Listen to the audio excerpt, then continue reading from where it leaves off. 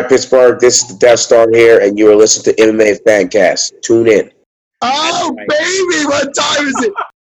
You're listening to MMA Fancast. Here are your hosts, Jim Mooney and Luke Payson. Welcome to the show. Today we are joined by Louis the Monster Cozy. Louis, welcome to the show.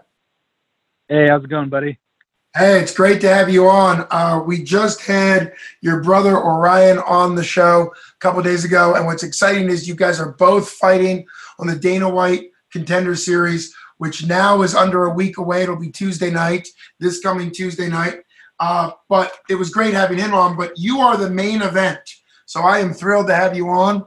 And you and your brother both have undefeated 6-0 record. So how'd you guys end up with exactly the same record as each other?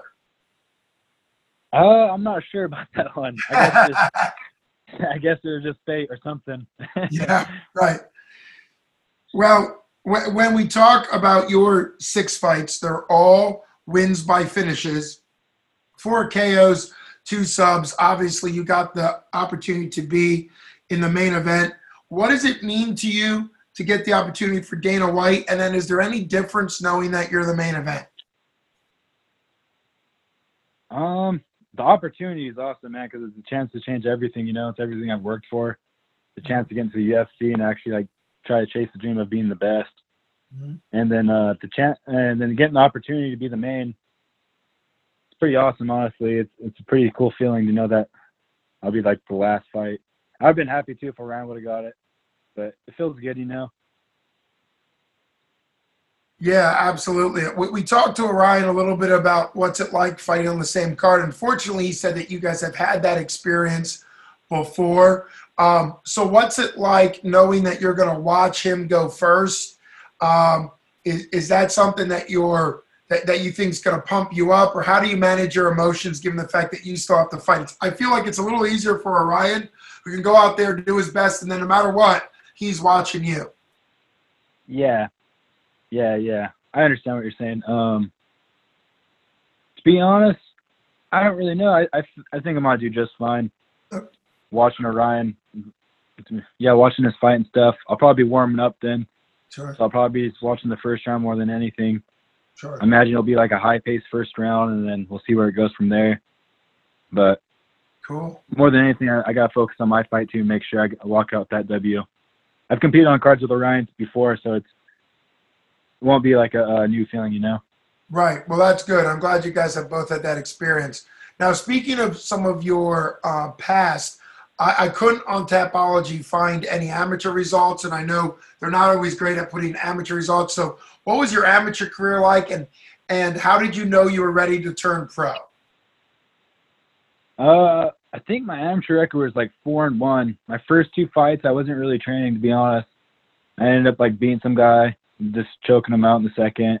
Mm-hmm. Then I ended up getting choked out my second fight, and then I actually started training at the gym I'm with now, Lost Boys. I had no jiu-jitsu at the time or nothing. And that's when MMA got a lot more serious for me. So, but yeah, just 4-1. I did a couple smoker fights where I fought 3 to 4 times in a night. Wow. And it was just a 3-minute round, just going out there and getting it.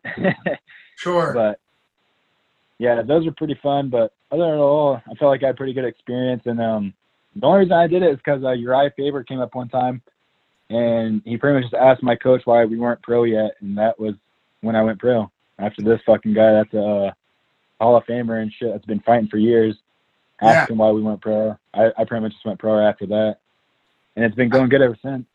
Yeah, it's been going great. Now, I know California is obviously a huge state. You guys train out of the Lost Boys Gym, Jiu-Jitsu. How close is that to Uriah Faber's Alpha Males Gym? Have you guys cross-trained there, or is that way far away? Orion actually is living down there. He's been living down there for the past 2 years, and that's where he trains mostly at. Okay. I'll go down there once in a great while, but I mostly do my training up here with my coaches.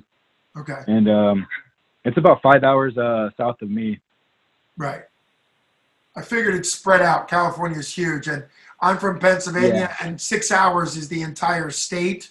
side to side. Yeah. So 5 hours, you'd be almost out of the state in Pennsylvania. Of course, Delaware is so tiny. I joke about that all the time. Delaware's like an hour or 2 hours, and you're out of it. But Yeah.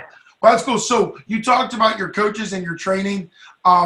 Obviously, you're well-rounded. I mean, I'd say most MMA fighters coming up now are well-rounded. What did you bring into MMA that's kind of working for you, whether it's wrestling or comfortable in the stand-up? Kind of where does your game kind of originate prior to all your training? Well, I got into wrestling when I was super young, and then I got into boxing when I was in the 7th grade. Okay. And then Muay Thai was like when I was a sophomore, like kickboxing and all that stuff. Then I started doing jiu-jitsu about 5 to 6 years ago now.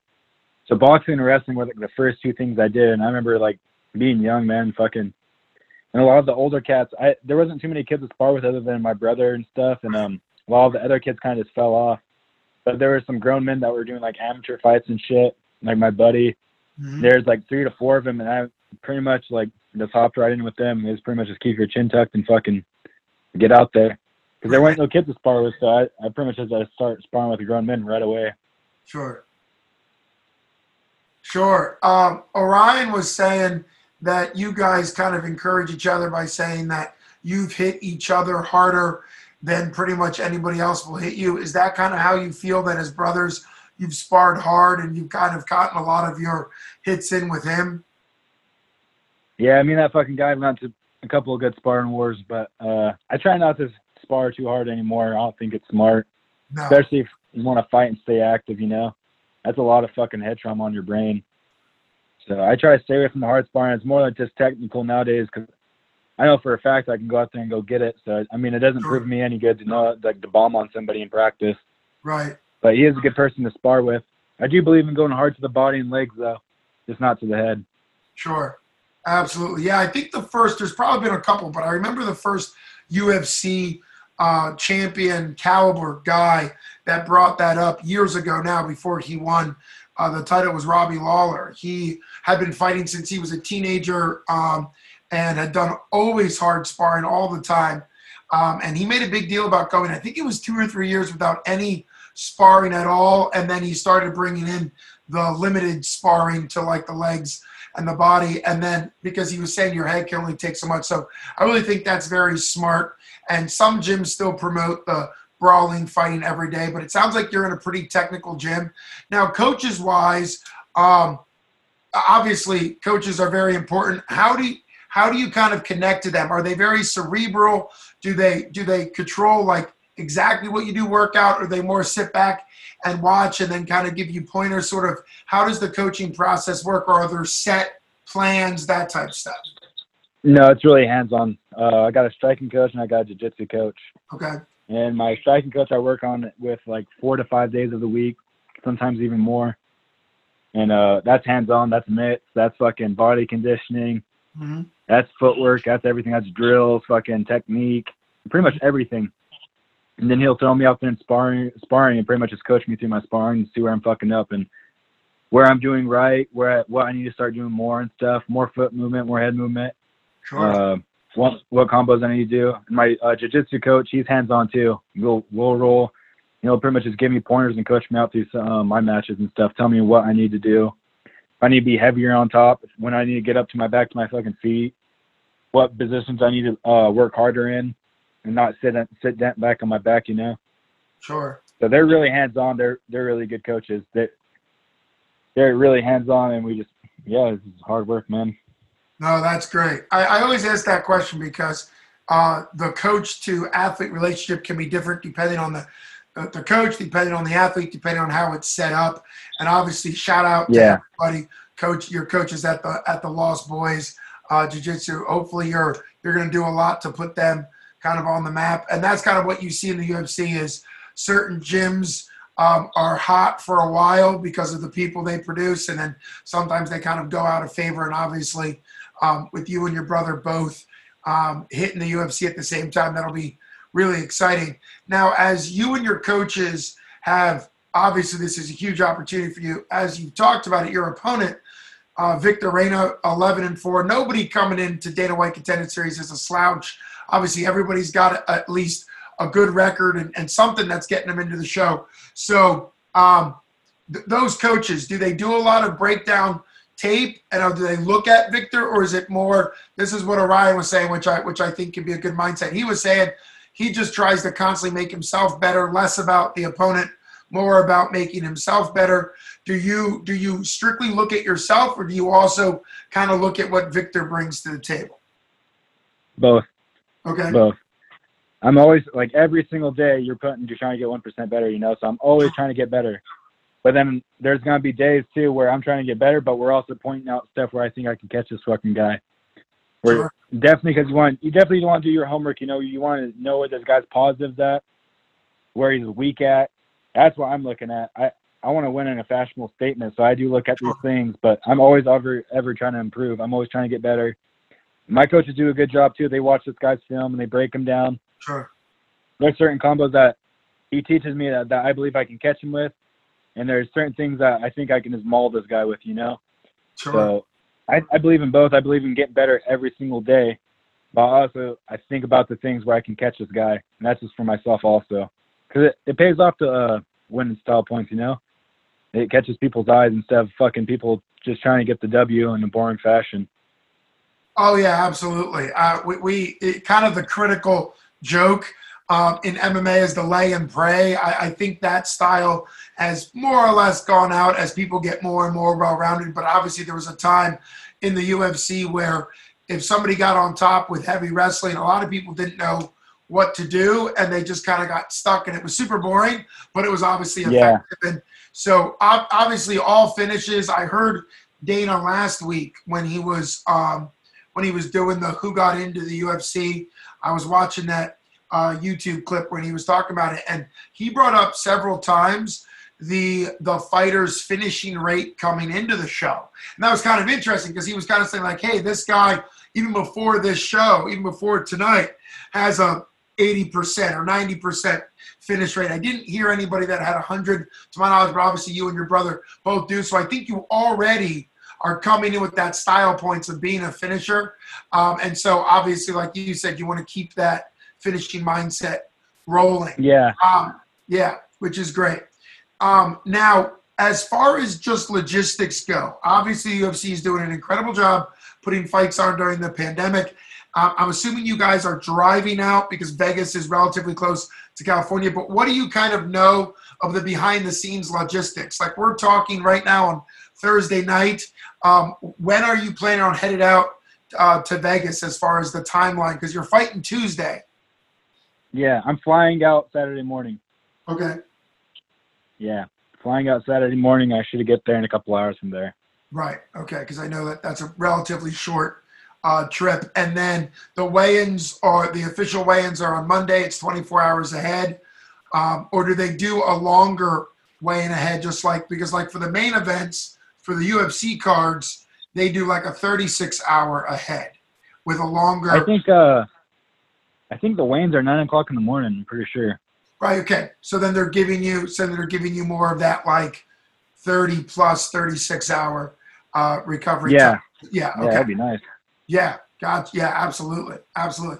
Well, that's incredible that you're able to not only have the opportunity but do it during this pandemic. When did you and your team, your coaches, your manager, when did you guys know that the Dana White was a done deal? It was going to happen this season.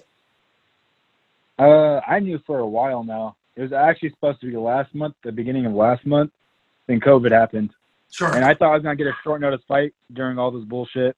Right. So I've been training nonstop since my last one. And then I heard about it, I think the last week of June, where might not have been the last week of June. It might have been like mid-June where I heard about it. It was like inked in stone.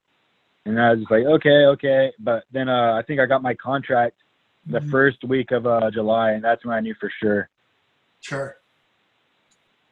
Well, it obviously helps that you are ready and constantly training. And with your record of all finishes 6-0, it would make sense that you could have potentially jumped into a card and just skipped over the Dana White Contender Series altogether. Yeah. I asked people on the series this question. I think by now it's a fairly obvious answer, but I'll still get your feedback on it.